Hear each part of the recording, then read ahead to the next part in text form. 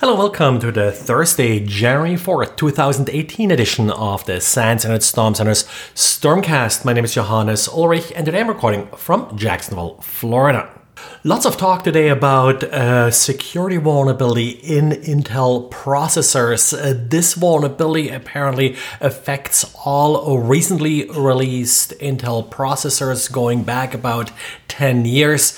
Now, the issue here is how kernel memory is isolated from regular user processes.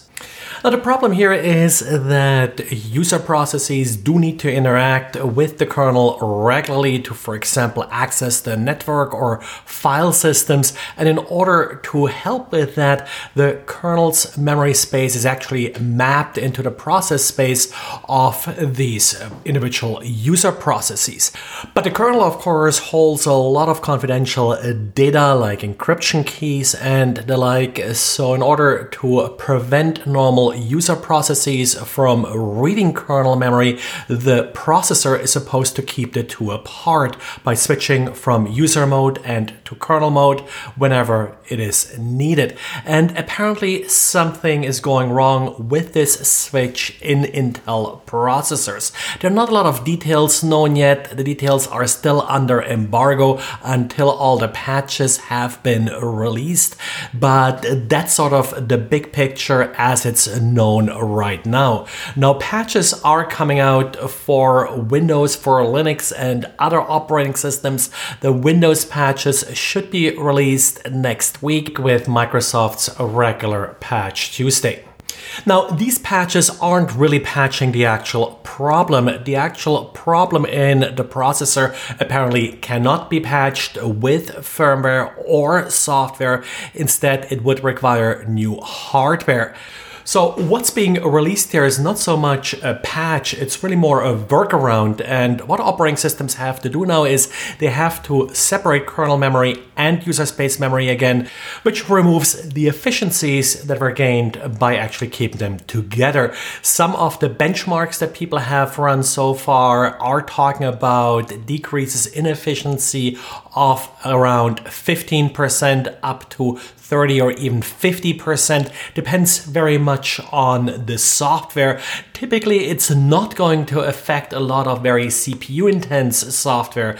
Where this particular problem really hits you is whenever you're using the kernel, whenever you're switching from the process to the kernel, which is typically done via system calls or syscall for short. And that's the part that's going to be delayed. Now, the bad news here is that that typically happens whenever you're trying to access a file, whenever you're trying to access the network. So I expect things like databases, for example, to suffer quite a performance hit from this patch. So in some cases, you may have to make a judgment call whether or not you want to apply the patch. The security impact here is really a privilege escalation. So with this vulnerability, a normal user process will be able to read kernel memory.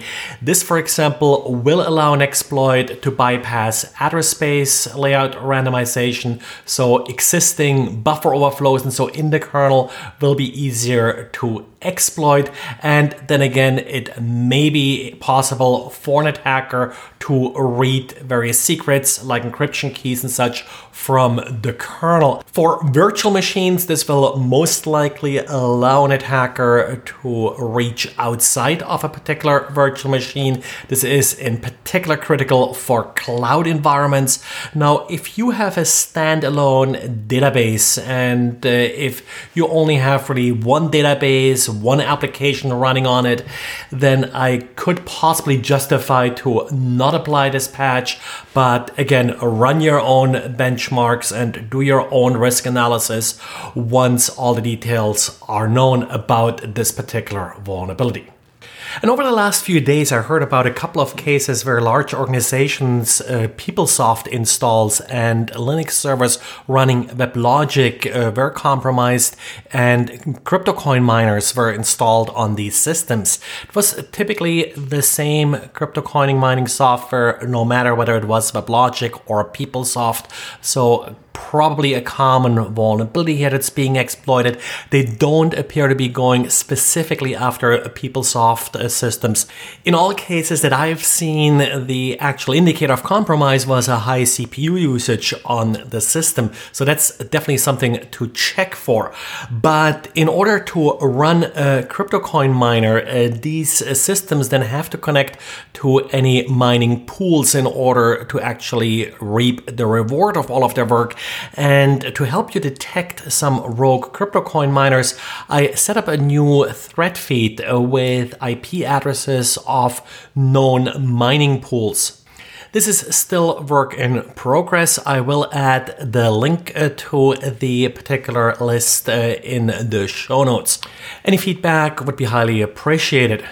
Of course, crypto coin mining isn't inherently malicious, but a lot of organizations don't actively participate in it, and it is very commonly used as part of monetizing exploited systems. And John Bambenek today looked at an exploit that very much looked like business email compromise, with sort of the exception here that there wasn't really any business involved necessarily. Typically, business email compromise is a more targeted attack where an executive, someone with access to finances of a corporation, is being targeted. In this case, it looks like they sort of deployed a fairly large dragnet trying to get as many email credentials as possible, and then they used the access in order to inject or look for money transaction emails. In this particular case that John was able to document, someone lost $200,000 due to falling for this very simple scam. In this case, yet again, a realtor turned out to be the victim. Of course, we had this documented before as well. One thing that makes realtors so enticing targets is that they usually do use consumer email accounts like your standard Gmail or Yahoo Mail account, and they do deal with larger amounts of money routinely, which of course then is at risk. And of course, they tend not to be protected by any enterprise-style security system that would make sure that they are patched or that they're behind any kind of filtering proxy. Well, and that's it for today. So thanks again for listening, and talk to you again tomorrow.